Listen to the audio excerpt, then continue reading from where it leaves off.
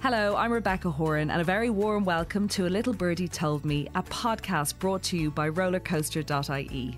In this season, I will sit down and chat to 16 pretty interesting people to discuss pregnancy, parenting, and everything in between.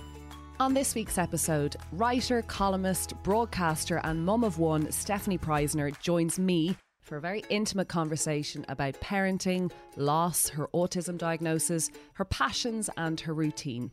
Stefanie and I do discuss pregnancy loss, so if you're affected by anything in this conversation, please seek the help that you need.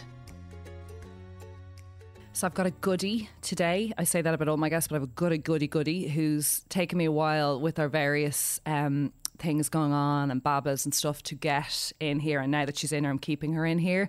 So welcome Stefanie Preissner, broadcaster and writer, who I've always watched from afar and always just admired so much. So thanks for coming in. Thanks for having me. I thought it was going to get like so much of parenthood, things get cancelled in a flurry of text messages. I was like, is this ever going to happen? Or just on Instagram, just on a mess, which is harder because you don't see it. Yeah. Not in today, won't be coming in, something, it's horrendous, but thrilled to have you. You just said that you're Bobo. What's her name again? Aurora. Great name.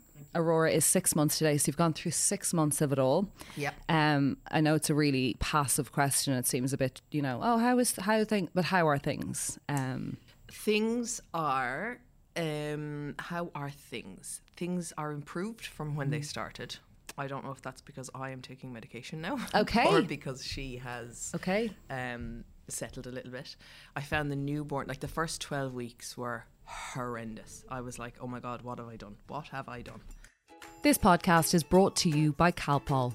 Is your child struggling to sleep? If so, then try using a soothing Calpol Vapor Plug and Nightlight, an electrical plug-in device that emits lavender and chamomile vapours to soothe and comfort babies and children, helping to promote clear and easy breathing for up to 8 hours. The Calpol Night Vapor Plug and Nightlight is suitable for children from 3 months. Calpol Vapor Plug and Nightlight is an electrical device and non-medicine. Always read the label. Horrendous, shock to the system of this new life, or actually just really difficult to carry it all? Both. Right. So it was a real shock to the system. I think when I imagined having kids, I imagined having maybe 5-year-olds, Okay. I didn't imagine having a newborn. Right. Trying to establish breastfeeding, trying to get her into some sort of a routine so that she knew what night was and what was day. And I'm autistic, I need a routine more than just people who say I really like to have a routine. I needed to regulate myself. And so I wasn't able to do that, which meant that I was extra autistic, which is, But you thrive on it. It's what keeps you, like you just said, regulated. But this circadian clock, all the stuff that's thrown at you is really outside our norm. Yeah. Autistic or not, actually, it's really outside our norm to be trying to get a child to go from this backwards. It's very stressful. But why do some people love it? I just felt I felt so depraved because I was like, I hate this. Yeah. And then I have other friends who are like, oh, I love the newborn phase. Enjoy I think it's the baby. snuggles. I'm not necessarily, I'm not, and I could be completely wrong and I don't want to speak for other women, but I was just saying to you there, I actually really enjoy the newborn stage, but not the stuff around it. I think I really love the being loved and needed and the mothering part of it. I don't think I enjoy the elements of breastfeeding, the issues that go on with your body, the change in your body, the mastitis, the constant drama, the sleep. But I'm saying that part of parenting when you can control a little bit more, they're so in need of you and there's a softness to that and there's a calm. You don't have to go anywhere. I wouldn't be off in Dundrum shopping centre meeting people. I would just stay home with her, and I loved that. And I do find as they get older, obviously everything gets harder and the challenges are bigger. But I know what you're saying about I imagined a fully formed child. Yes. And I would play with her and we would learn things together. So I agree with you on that, but it gets harder in a different way. In what way? God, I'm now telling you. It gets harder in a different way because they now have their own, obviously, personality and communication skills and their way of dealing with the world that you think is going to be exactly what you think. And but you have a way of, they understand language, you have a way of negotiating with them, or a way of explaining things. Of course. And unless your child is completely, wayward or of course you have a way of describing, and it's really beautiful. But it's also I think personally, maybe a narcissism in me, or maybe I thought you just make the child that's exactly thinking and doing exactly what you want to do. And I found that a struggle to discover. My 5-year-old, actually, she's 5 now, just has her own mind and her own abilities and her own unique tastes and things and her own personality. And it's just kind of that control of like, they're going to be their own people no matter what. They're actually going to live their own little life and go off and do whatever. And yes, there's like negotiation and discipline, but they are who they are effectively, and you can't change them. So I found that, I think, as a control person who likes to control things, I found that really intense. Yeah. And the sparring and all that. But the baby, I do understand what you're saying. The baby stuff is also really tricky. She was also really sick at like 10 weeks. She got RSV, so we were in and out of Temple Street. But that's awful. And that was horrific. But that's a trauma. Yeah. But Temple Street were amazing. But like, yeah, it was really... But sure, you're saying, it was really hard. And I'm thinking, is it just hard? You had to go to hospital with a tiny baby. That's really hard, Stefanie. So that's not what everyone has to go through. Yes, remember that. But they were also saying that in Temple Street. You know, they were like, "What? This is a lot. Like, this is not normal." Yeah, we don't all head into Temple Street as much as we talk about all these things on the radio. You know, RSV. It's really hard. Yeah. So there was that. That was also tough. But then between Christmas and New Year, I started taking some medication. And did you go and ask? Did you feel you needed to ask at that point? Were you just finding it really... I was linked in with the mental health team in Holles Street. Okay. I still am. They're amazing. Yeah. They will see me for up to a year postpartum, and they kind of suggested it at that point because it had been 12 weeks, and you know, they sort of, you know, the initial 4 weeks, it's like, yes, this is very intense. This is sort of a standard thing. And then as it comes to 8-10 weeks, where they might see an improvement in other women, that wasn't happening for me. And was there crying or just overwhelm or everything? Like, what did you feel you were... Yeah, cry, tearful, dread, not being able to leave the house, then not being able to leave one particular room, waking up in the morning and just feeling like, I can't do this again, crying into my dinner every night because I knew that another night was happening, and just not being able to find any joy in life, and not being able to sleep even when she was asleep, you know? So at that point it was like, okay, now you're chronically sleep deprived. And it wasn't that I didn't meet any of the criteria for postnatal depression, but it was that, like, as an autistic person, I was not able to access the supports that I need to regulate myself on a daily basis, and that was really impacting my mental health. Of course, and just the pits. Yeah. So, but then, like, I noticed, I took the week between Christmas and New Year, I was hosting New Stock Breakfast. And that's hard. As amazing great. As it is. Oh, okay, amazing. You found it good to get out and do that. Okay, I was like, this is... You didn't find it hard to have to get up early and go in? No. Okay, wow. It was amazing. Okay. And so we were in Cork for Christmas, then we came to Dublin for me to do New Stock, and then we went back to Cork for New Year. And I noticed a remarkable difference between how I was at Christmas in Cork and how I was over New Year's in Cork. And the medication does take a while to kick in. So I started taking it before Christmas, but I noticed that I was like a bit lighter. And I would say that, like, now it's less anxiety and more just worry. And worry is normal, you know? Like, everyone has worries, but it's not this sort of crippling... It's not taking over your body where it's all consuming. Do you have a newfound, and this is such a, like, cliche, do you have a newfound admiration for kind of, I suppose, moms and how we look at them in the media and they're written about, and we see them when we talk about our own moms, and we see women going into labour on TV shows, but do you have a newfound, like, oh my God, it's crazy? Or did you always have that? I don't know. Like, I think that it's so individual. Some women seem to just take it in their stride, you know? Well, they seem to take it in their stride. I don't know if they actually do. And I feel like I can't relate to the mothers that I see on television because it doesn't seem to be of what I'm experiencing. Wow. And so it feels very lonely and very isolating, and it makes me feel like, oh, I'm doing something wrong. I don't have an admiration because I don't understand it. I feel like it's the mothers with a capital M is this sort of mysterious club that I'm not part of. Yeah. I am by virtue of the fact that I have a child, but I think we're doing something differently, and I don't know what it is. But do you not think it's better, even though social media can be vile, do you not think it's better now, the people who are open about their struggles, their mental health, they're overwhelmed, that it's not all picture perfect, that are you finding there's newfound clubs now that there wasn't, and that's really great, or not really? I don't find that much of it. Like, I feel like I'm sometimes talking to a vacuum. For example, when I put up a picture of Aurora on Instagram, so many messages like so many comments underneath, public comments, saying, oh, you know, it's so amazing, enjoy the newborn snuggles. And I texted one of them and I was like, please, like, I'm really, really struggling. And they wrote back and they were like, oh, it's hell. It's hell. It is horrific. No one. And I was like, why are you publicly commenting? But I think it's also, we have a shame, and maybe, correct me if I'm wrong, is there a bit of a like, we have to be seen, okay, correct me if I'm wrong, to say you're so lucky and blessed and well, because if we don't, we're ungrateful or something. Is this also it? Because we have to also remember, and Elizabeth Day did a beautiful piece for Mother's Day, because she has that author in England who's been struggling to conceive, and she's gone through hell with her fertility and IVF. And there was the most beautiful poem that she put on Instagram where it's like, today I'll put down my armory. And like, she's obviously really would love a child. Does it seem like we're not grateful, which is so bad, if we complain about it, or we're honest, or we're raw, or we're open and we're a bleeding wound, and that it's easier to go, you're so lucky, she's beautiful, Stefanie, well done, and then privately go, what a shit show. See, I don't... Is that it? Maybe, but so again... When I complain, I find to my friends sometimes, they're like, I know, but she's so gorgeous. And then like, I just backtrack.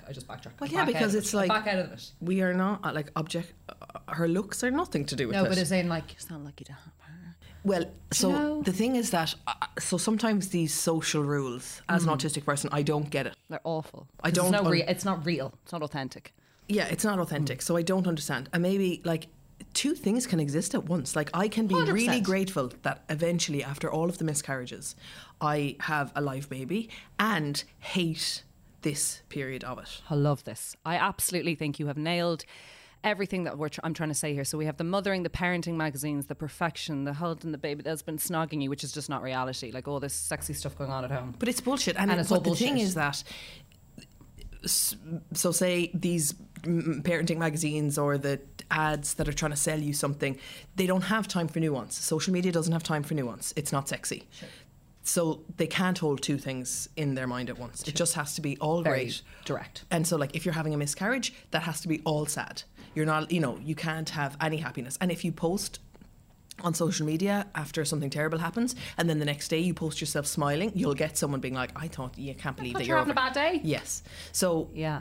And I don't understand it. It really, like, there has to be room for two things to exist at one time. 100%. And there are people who miscarry, believe it or not, who are grateful because they didn't want that pregnancy. Yeah. Or it wasn't going great anyway, or there was a lot of stress behind it, or they're doing it on their own. And I know this for a fact, having spoken to women after my experiences. They were like, do you know what? I remember it happening and the devastation of the kind of like the pain of but then going, whew, I'm relieved. And this not happened to being me. allowed to say that. Like the first time the first miscarriage I had was in the second trimester, and we knew that there was something wrong. And we had like, you know, we had an amniocentesis, and we had genetic testing done. And, you know, they were talking to us about fetal abnormality, and is it fatal enough? And if it's not fatal enough, you're going to have to travel, or travel to the UK for an abortion, and all of this stuff. And it was so overwhelming. And then I was working in RTE, and I got this awful pain. I think it was like 15, 16 weeks. Oh God, Steph. And I went to Holles Street, and there was still a heartbeat, and I just remember that night when I was miscarrying. Then I miscarried, but I had to take some medication to clear it because it wasn't passing. And the nurse just said to me, she put her hand on me, and she was like, well, at least the decision was taken out of your hands. And I was like, this is true. She's right. But you can't say that. Because you can't say that because the decision was going to be hellish. Yes. And probably going to ruin a lot. You can't, in inverted commas, you know, sure. because it's not socially acceptable. But like, wow. So yes, of course, I'm grateful to have a child, but I'm allowed. But it's Don't not silence all of you me. either. Yeah. It's not all of who you are. Well, Stephanie's a mom now. Well, actually, no, you had a massive career before this. And that's something I'm really resentful about. Like I said, I was coming out this morning. This is how I felt, yeah. Because it's interesting that you said the news talk thing. I'm like, did you find that really exhausting? You're like, no. And that's because you are getting to use a part of your brain that you haven't gotten to use. Yeah. And I said to Noel this morning, so my husband is minding the baby so I can do this podcast. And I said, oh God, I just wish that you could be the stay-at-home mum. Because the resentment gets harder. Just the psychological burden of motherhood on... And my husband is amazing. Like, he'll do anything. But it's still me worrying, okay, so we started putting her on solid food. She has an allergy to egg and she has an allergy to milk. So I have to start the egg ladder. And because, you know, the healthcare situation is the way it is, only one of us can go in to the doctor. So I take all the information, and then it's up to me to do the consultation with the allergist to work out how we're going to do the egg ladder and how we're going to start. And yes, he's at home with her now, but I have to explain to him, 100%. Take this little bit of a biscuit and sprinkle it across food she's already tolerating, and then exhausting. Look at her back and see. So you're the caregiver. As much as we're like, and we do it, my husband's amazing, or I think our I don't know about your mum, but my mum is a devil for, he's an incredible dad. Look at him out playing with them. I'm like, yeah, for Jesus sake, I was up on my boob in one child, the other one had vomited. Like, That's yes, the thing, he is a wonderful dad, because we're comparing them to the you know, years gone by where they did nothing because they were either the sole breadwinner, or there just wasn't that space for them to be. And that is legitimate. Like, he does have to go out and win bread. You know, we need bread. But I just think I would be an amazing dad. I am an amazing dad. I think so. But I'm not. I don't feel like I'm an amazing mum. That's a brilliant quote. I would be yes. Because you love your career. You're so creative. It's where you get your joy, probably. Yeah. I would say. And then you love this little girl, but it would be nice to have a bit more of the other. Yeah. And I'd be an amazing dad. And cruise on in. But the expectations are different, right? Cruise on in. How did that allergy thing go today? The thing you were doing there? No. Oh yeah, no, that went. It would be cruise lovely, on in, like I'll mind her. Now he does the nights, which is really. I know a few dads who do the nights actually. Since I've stopped breastfeeding. And what does that entail? Now it entails, like, how many times does he have to? Just the once. Now last night he was up a little bit because I don't know what's going, but last night was different to usual. Yeah. But then he went away for work for a week. Yeah. So I was. How did you find that? All of the days and all of the nights. Now I didn't do all of the nights, all of the days, because his sister is amazing. Wow. And my mum also came up, who's also amazing. But his sister is a midwife. Yeah. So I just feel like, because, you know, my friend had a baby. It'd be nice if she lived with you for an old midwife living in the house. She has to like come from Mayo to me, but she comes every week. It's amazing. Oh. My best friend had a baby last night in New York, and she had a home birth, her second. And we're just so opposite. Okay. Like, she didn't want to go for any antenatal care. Obviously, she wanted a home birth. She didn't want to have to go to the hospital. She didn't want extra scans. Yeah. If I could have moved into the hospital when I found out I was pregnant and stay, like, I'd still be in there if they'd have me. Yeah, just take me, mind me forever, and then let the child be free at 5. Yeah. I would cycle with her. Yeah, when she's learned how to ride a bike. And whereas your woman was just at home. She's like, and she didn't have any epidural. And how do you find those conversations? Are they lovely or are they competitive? Oh, they're not competitive. Right. I approach her with the curiosity of David Attenborough watching Antelope. You know, she probably is the same to you. Like, you're doing things your way. Like, you know, it's funny. There can't be competition with women. I always remember half the chocolate. My God, I always remember my sister saying, "Take the epidural," and I was like, I just want to do it my way. And there's never judgment or competition. It's just advice, and you do what you want with it, and you get on with it. And but miscarriage, even if there's a relief, or even if actually the pregnancy wasn't that fab, or even if is really hard mentally. Did you find it really grueling? I found it really changed me for those few months. And then I came out the other end, and then you have a baby and you're meant to forget about all that time. No. You have the baby now? I had 5 of them. And the thing that I miss the most is the naivety of thinking that a positive pregnancy test leads to a baby. Oh, yeah. And so for the pregnancy with Aurora, just every day I was like, okay, today's the day it's going to be over, you know. And I also have an issue with interoception, which is an autistic thing where the sensations, I don't really identify the sensations in my body the way other people do. So things like hunger, anxiety, needing to go to the toilet, those things for autistic people are sometimes kind of scrambled. And so I couldn't feel the movement. Like, I would go in for a scan saying I can't feel any movement, and they would scan me and show me, like, look, she's moving. She's gone crazy, yeah. And I'm like, I can't feel it. I don't know what that is. Like, because I'm mistaking it for like hunger, or I'm mistaking it for something. Yeah. And so that got dangerous in the end. And my obstetrician said, if you present one more time with reduced movement, you're going home with a baby. And I was like, okay. And that actually felt really reassuring. So I was like, look, if I just have enough of the suspense, I can just go in and say, right, I can't feel anything, get it out. And yeah, and then And it was like, she said that to me on a Friday, and I had Aurora on the Tuesday morning.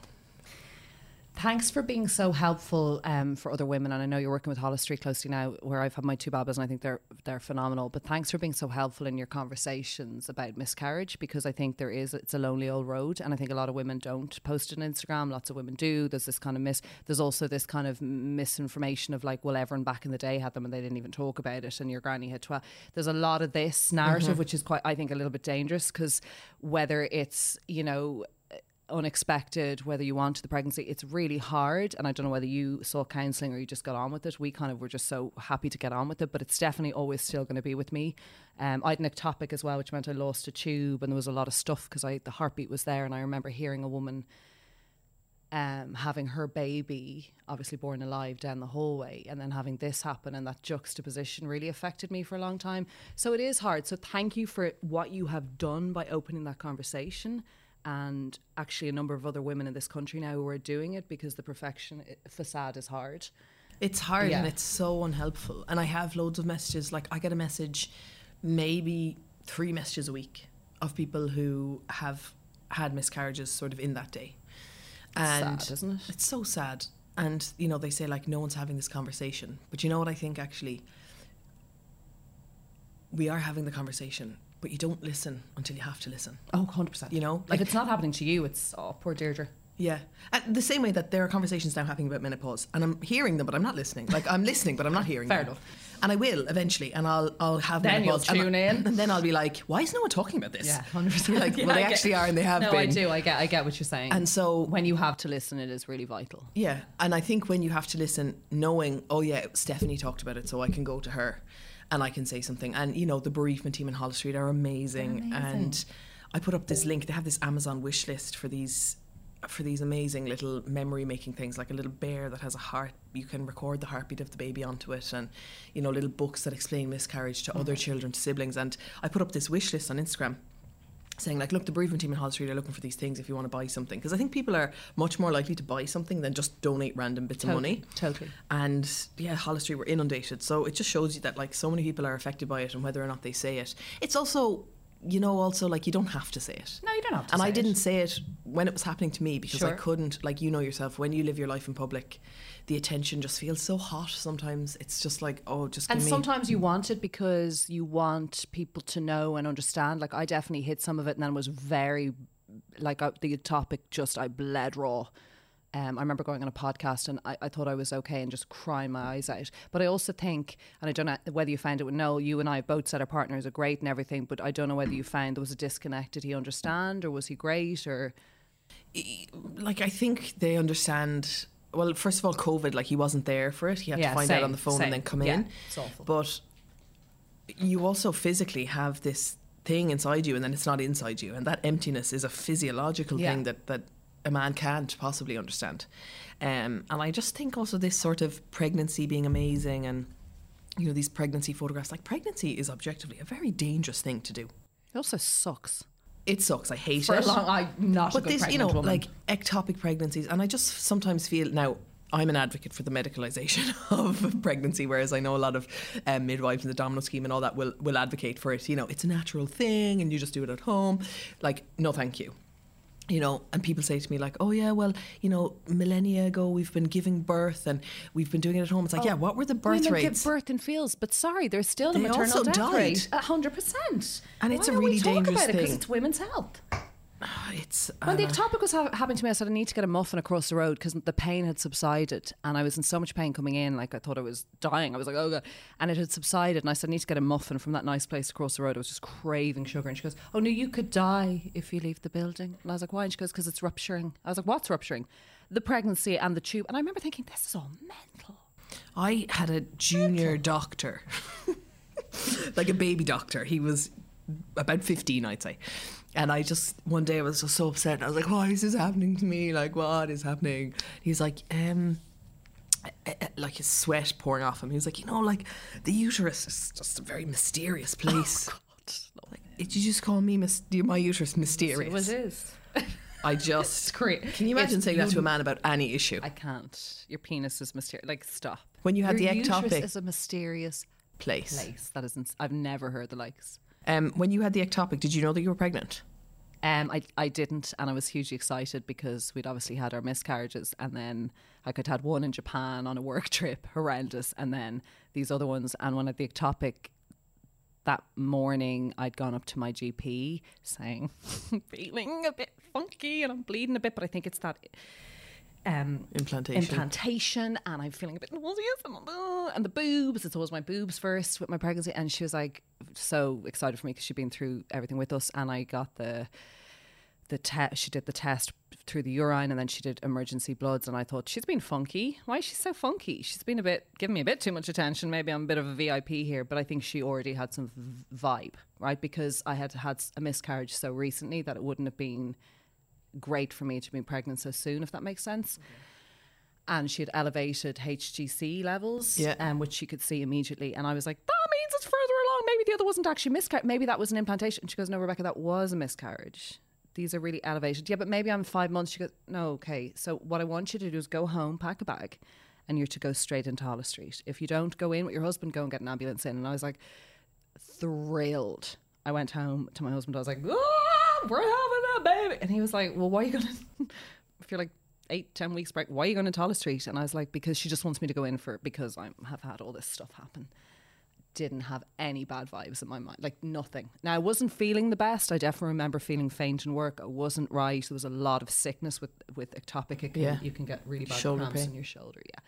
And I went in, and the minute I went in, they were doing internal examinations. They were doing this. They couldn't find the pregnancy. And I was like, oh, here we go again. But then it became more sinister very, very quickly. So yeah, I did know, but only in those days. And then they gave me the methotrexate to go on off home, which was an absolute shit show. Go on off home for the week. So methotrexate is a type of chemo. It's to kind of let it happen its own way. And that was 5 days of coming in and out for bloods to see if the HGC has gone down, and it was rising and it wasn't working. And that's when things kind of went funky. And then I collapsed and had to be brought in, and it had already ruptured. So I probably should have taken the surgical route, but I was scared about losing a tube, so I'd gone that way. So look, it was funky town. It wasn't great at all. And at that stage, I think it was just a bag of shit. It's just So I think that was a trauma that I'll never really recover from. Did you have any miscarriages between the two? Between which two? Between baby 1 and baby 2. Yes, so it was all between baby 2. Yeah, so no, nothing since. No. Yeah. So yeah, funky town. So yeah, no, I didn't. I think ectopic, and it's like a molar pregnancy, or much like a miscarriage, or whatever stage. So scary. It's That's so what scary. I'm saying. Like, these are dangerous. And then I went in, and they're like, "We've got to take this out." And I kept saying, "But just keep her. Make sure if it's a boy or girl, just put it over here, push it back in." And they just, bless them, I think they just thought, this woman's so stupid. No, Rebecca, it can't be saved. And I was like, but I can see the heartbeat on the screen. And so that was all very mind messing, and I found that really hard. And then Jason couldn't be there, and yeah, I definitely didn't cope well with all of that, I have to say. And I remember the guttural scream when I came out of it being over, probably because I was in pain, but also I was just so devastated. So yeah, it was a hard old road then after that. We had another miscarriage after that, because they had told me after the methotrexate not to try again for a while, but I did. So that obviously wasn't going to be a great pregnancy. And then we finally got pregnant. So, and there's a lot of pressure then when you finally get pregnant and it starts working out. And was that your second child that you got? Second child. So did you have any issues for the first one, before the first one? Okay, so secondary infertility. We looked at each other, which is the hard thing. Because we were like, this is how it is in school. Don't have sex, because if you do, you're going to have a pregnancy. Whereas you don't learn in school about all the other stuff. So we were like, we might try this year. Yeah. And we got pregnant immediately, and there wasn't one thing that happened. So yeah, no, it was very, very jarring. Very jarring. And I don't think it's necessarily about age. I don't think it's about anything. I think it's just life, isn't it? Mm-hmm. Can you tell me about your childhood? I feel like I've just spoken at length about my horseshit. Can you tell me about your childhood? What about it? Just tell me about it. Like, what was your childhood like? Did you embrace things? Did you love life? Were you easygoing? Like, how was your childhood? I was You're like, oh no. Well, no, I'm an anxious adult, so I was an anxious child. I was born in Germany. My parents got divorced when I was young, and we moved back to Ireland. My dad is German. And I didn't know that. Yeah. I never knew that. So he stayed over there. Where in Germany? Munich. Well, I never knew that. Yeah, so my half-sister is over there now. And moved back to where in Ireland? Moved back to Castleknock. Right. And then down to Cork, because my mum got work in Cork. Okay. And Yeah, I mean, I was an undiagnosed autistic child, so like I was peculiar in some ways, and I found life difficult, you know, from the seams in my socks to taking things literally. Like when my mum would say she'd pick me up at 3 on the dot, and I'd be looking for the dot at 3 o'clock, like the dot on the floor, really upset. And yeah, life just seemed, I was kind of okay in primary school, and then I thought, like, okay, I have this licked now. I know who everyone is, and I know what they all like, and I can be around these people. And then we moved to first year, and all of a sudden, like, all the girls started changing and wearing different clothes and liking different bands, and I couldn't keep up. I was like, hang on, we all decided that we liked Boyzone. This was the plan. And we ate crackers and Nutella. Like, what are you doing with changing? And I just couldn't. I just couldn't keep up. And so I found, like second year, third year, fourth year, quite difficult. Because also then actually fifth and sixth year were awful because people wanted to start going out, and I was like, why can't we just stay having a sleepover and never move? And I don't like loud noises, and I don't like crowds, and you know, people would say to me like, oh, do you want to come and hang out on the wall? And I'm like, okay, but what wall, and what are we going to be doing, and what time will we be doing it at, and what time will we be doing it until? And just that sort of nebulous teenage years where you kind of hang out and find yourself and, you know, rub shoulders with different. I just couldn't. It needed to be more structured for me. So, yeah. Did your mum? Were you close to your mum? Yeah. It was just the two of us. So, did she struggle with some of these behaviours? Did she embrace them? Did she try and help you? Do you think she was unsure? Do you think now she's very surprised by? She's not surprised. Like when we did the autism assessment, she was like, "How did we not know?" Like, very hard to find out. Like it's such a welcome. I'm sure such a welcome. I presume I'm speaking for you, reality, to find out something about yourself. Yeah, like it's the same as, you know, I didn't get my eyes tested until I was in my mid-20s, and I have really bad eyesight. And I remember coming out of getting my glasses and looking up at this tree in Cabra and being like, oh my God, you can see the individual leaves on a tree. Like it's the same. Like learning autistic is like, wow, this isn't how it's meant to be. Like, but it makes sense. Yeah. And, you know, I have a lot of parents messaging me being like, oh, I think my child is autistic, but I don't want her to have the label. And it's like, what is that? Oh my God. Like, much rather no. They're going to get a different label. They're going to be labelled weird. They're going to be labelled, you know, or they're going to struggle with things that they shouldn't have to struggle with. Yeah. And I say to them that, like, if you thought your child needed glasses, would you bring them to the optician? Was she great? You know? Exactly. Was she great at communicating any of these anxieties? Did she, or do you find that she was so busy? Like, do you find that it was just such a different time? It was a different time, but also, you know, like she didn't, like she could understand like that I had a sensory issue with clothes. She never pushed that. I just wore the clothes that were comfortable. So what did you do? Wear the same thing every day? No, but like these kind of clothes that I'm wearing now, so like a hoodie, sweatshirts, comfort. Okay, nothing restrictive. Right. Nothing, and my socks had to have, like, the seams would get caught, and I couldn't wear those, so we'd have to. So she understood this. She understood, but she that. didn't question it. No, because autism at the time was a non-speaking boy who had an obsession with cars and couldn't make eye contact. And liked trains. Yeah. But I could make eye contact. I wasn't a boy. Yeah. I was terrible at maths, you know? So it was like, and you were fully functional. Yes. Yeah. So, so she was really helpful in, you know, but then it was difficult for her because, you know, she would, so say, like, I really didn't want to go to my Debs or to my junior cert disco, any of those things. And she pushed me for those because she didn't want me to regret it, you know, and be resentful of her later in life because I never went to things. Okay. But now she feels bad, I think, that she did push me to go to those things because she knows. Hate them? Oh, I hated them. Oh, yeah. But she always gave me, you know, she was like, go and you can ring me and I'll collect you. And inevitably I would ring her 10 minutes in being like, collect me, I hate this. And I never, and then I went to university and I hated university and I shouldn't have gone, but I did it because everyone was doing it. You shouldn't have gone. That's so interesting you say that. I shouldn't have gone. Like lots of people say that, and we're all told we have to have third level. Why shouldn't you have gone? Because it was too, you know, I was okay in school. I knew my timetable. The bell rang. I went to this, you know, but college I had like 10 hours or 8 hours of class time. that's not enough. And so then I took on extra classes to try and keep myself. I used to go into some of the bigger lecture theatres and just sit at the back, and people wanted to go out clubbing. It was really, it was just, there was no support. And if I'd known I was autistic, there actually is a lot of support in university. That's interesting. Okay. But it just all seemed too willy-nilly, and you know, like people even missing, like in my 3 years of college, I missed 3 hours of lectures, and it was because I became obsessed with the Madeleine McCann story. And I can become obsessed with things. It's like, it's a typical autistic thing, like a special interest. And so yeah, I became kind of obsessed with that, and I missed a lecture. Because you were literally enthralled in it. Yeah, because I was like, I have to find her. I have to like find more information. It's incredible.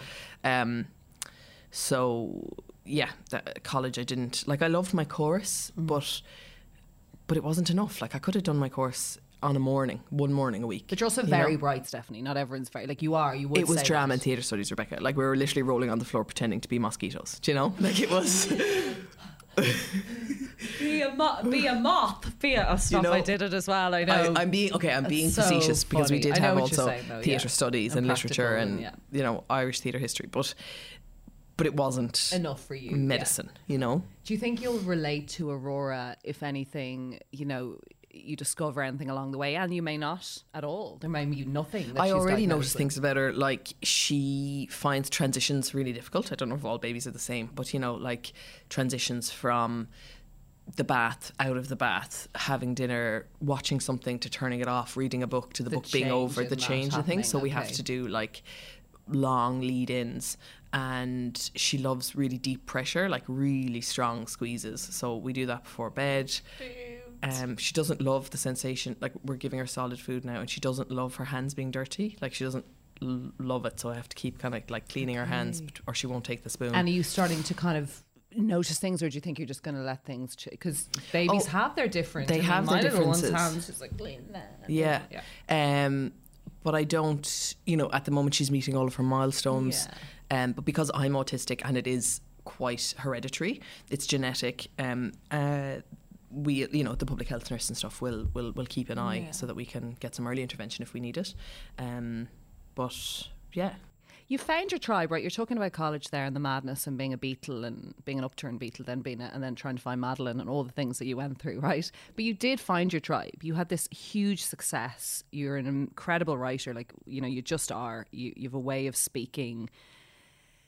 It's a bit like not the Marion Keys necessarily, sorry, whom I think have made binge. You're very good at speaking what we are thinking and talking about it and writing as such. And you are so talented at that.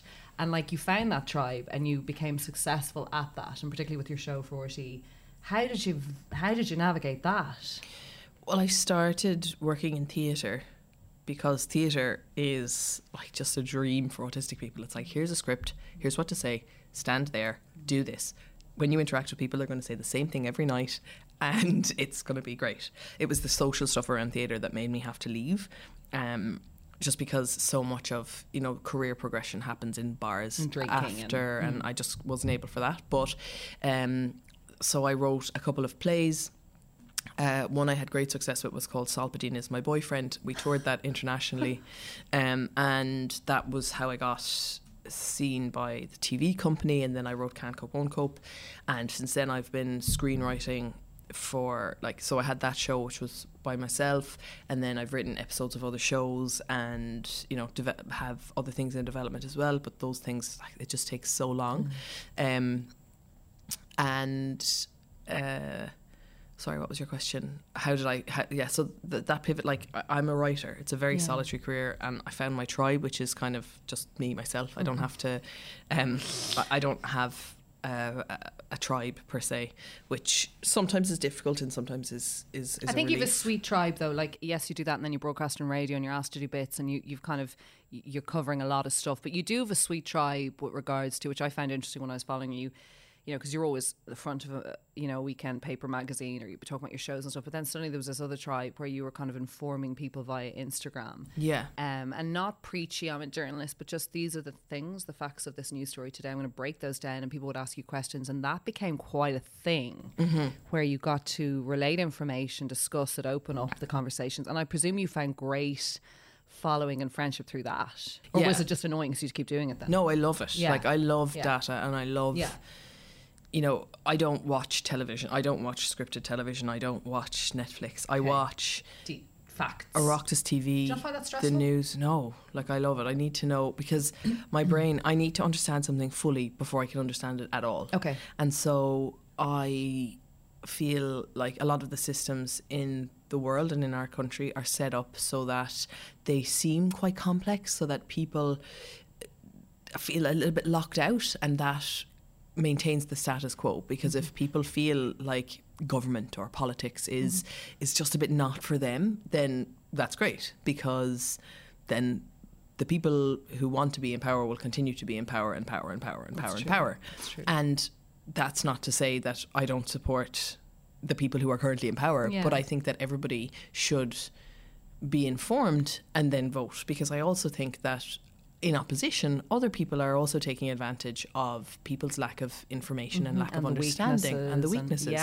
And, you know, making news stories into a sexy hashtag where they lose all nuance. And I just refuse to let that pass me by. And so, you know, I have what I do is I explain things, and I don't believe that there's any such thing as a stupid question. I just really don't, because the brave person who asks the stupid question is asking a question that other people need the answer to but are too afraid to ask. And so I break things down in really simple ways, and that's one of my talents. I'm really good at communicating things simply, and so that's what I do. You're great, and it's so frenetic. Like, you do it, and it's like a lot of detail. I'm like, God, she's so committed to this. I'm such a lazy. Like, I just get so, like, if I do the odd question box usually about parenting, because I'm very honest, probably too honest. Like, people will kind of ask me stuff, how are you finding her sleep regression, how you find, I'm just like, well, this is how that's going. But then I forget, like, I get some questions into a box, and I'm like, God, it's kind of a lot of effort to, so you have to stay on top of things, you know, which is brilliant. What is such a, like, out there question, but what is the dream, right? Okay, so you've your partner, you're ticking away at work stuff. I know that that makes you super happy. You've got your baby, but what is ultimately, what would make you content? Because I don't know if happiness is actually the destination, but what would make you really content in your life? 5 more kids? No, I don't know if we'll have more kids. Like, I'm definitely not able for it right now. That's so early. How can you even? Yeah, I mean, my goodness. Yeah, no, we're definitely not thinking about that right now. But what would make me happy? I'm not really sure. Like, I really enjoy being able to do different bits and pieces. I love the work that I do in radio and the podcasting, but I feel like the pressure when anything becomes the one thing, like, so you're in a box then. Yeah, so like I'm doing a lot of writing at the moment for TV in the UK and the US, and when it's really intense and I have, you know, like a pilot episode to polish and get delivered, like that, it just feels a little bit like I'm drowning. So I kind of like being able to work here and there when I want to, and I'm able to do that because my husband has a stable job and he goes out to win the bread, you know.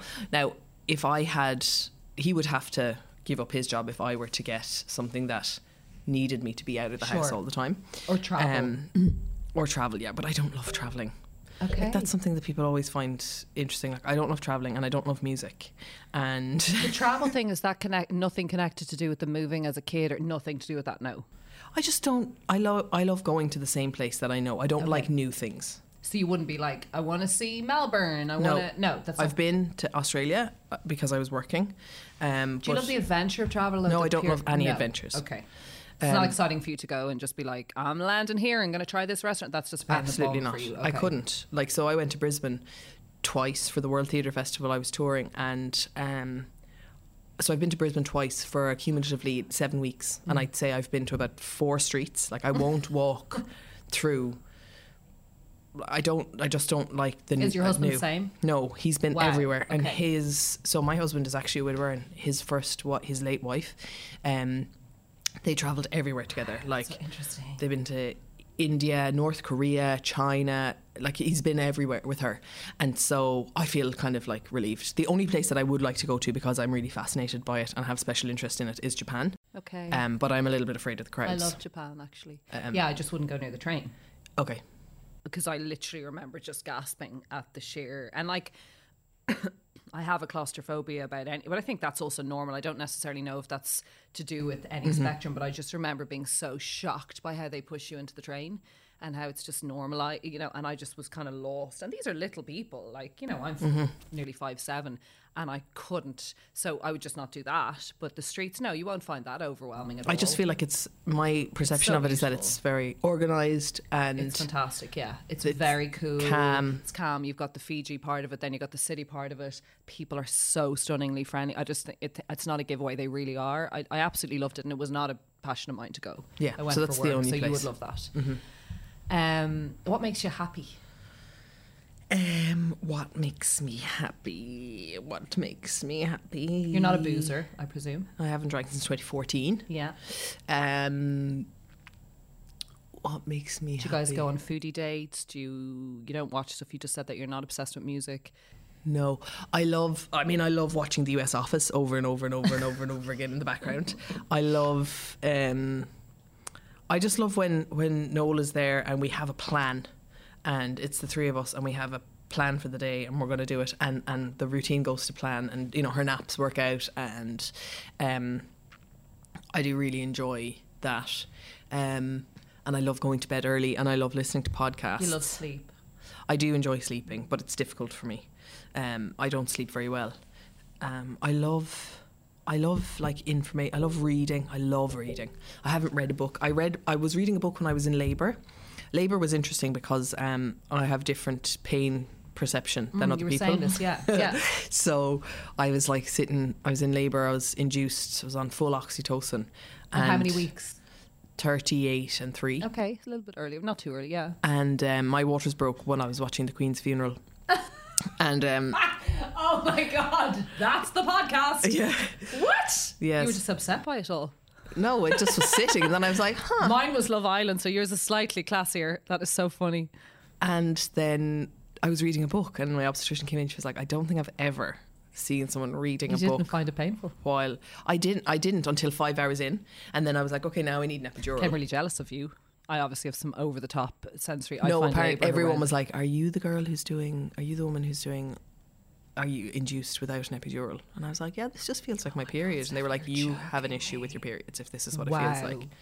So then after 5 hours I was like, now I need an epidural. So they gave me one and it didn't work, and then I was crying, and then they all felt so bad because they knew that like I have a really high pain threshold, and I was crying, so bad. It must be really bad. Yeah. Then I got a second epidural and that worked, and then it was grand. Actually, sorry, I didn't go in, I failed to progress.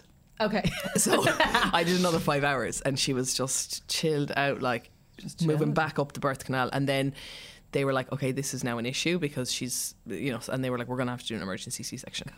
And God love you. Then we had an emergency C-section. Well, it's not funny, but it's so funny. The whole thing with labour. I remember being in the shower and Jason rubbing my lower back because I'd back labour. But she seemed to just sit there. She was tiny and she kept being breached and this and that. I was like, rub my back, and there was another lady like, I need to get in there. I'm like, bitch, I am in the shower. Like, I've just gotten in, and like there was this cute, it was super busy. I don't know why it was so busy. August, maybe there's something to do with sex at Christmas. Yeah. No, I can't August remember. and September are the busiest. Yeah. And I was just like, God, you're ruining my vibe. I was in so much pain, and I thought, God, am I just so dramatic? But I just found it really hard, and I couldn't get epidural for either because of how I was late going in or whatever. Oh, but right. I'm not into Love Island, but I remember my water was breaking during Love Island. I thought, no, this is not the right thing.